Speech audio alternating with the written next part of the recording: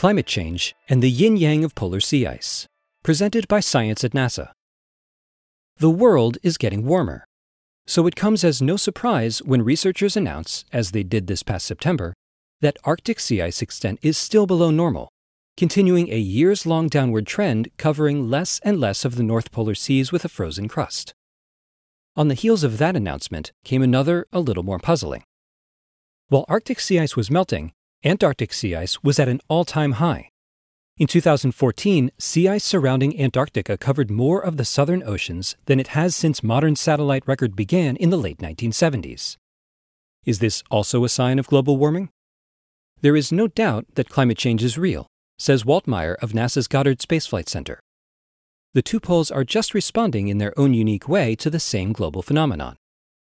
He points out that Earth, taken as a whole, is losing sea ice. According to satellite measurements from NASA and the National Snow and Ice Data Center, the Arctic has lost an average of 20,800 square miles of sea ice a year since the late 70s. Meanwhile, the Antarctic has gained an average of 7,300 square miles per year, not enough to balance losses at the other end of the planet. But why do the Arctic and Antarctic behave in different ways? The increase we've seen in Antarctic sea ice is a little bit of a mystery, allows Meyer.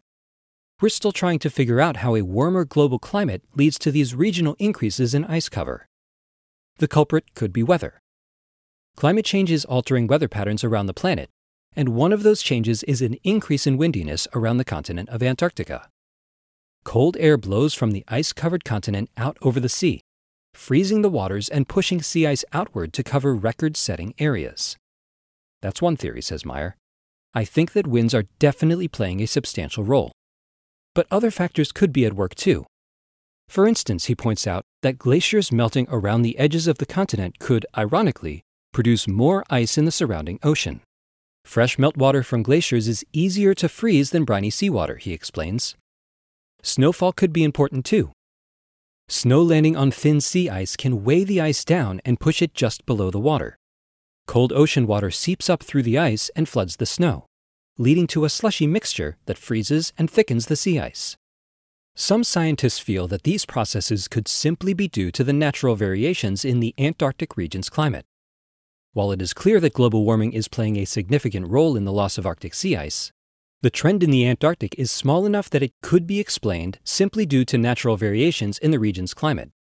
Ultimately, says Meyer, we expect that continued warming will take its toll, and even Antarctic sea ice will begin to decline.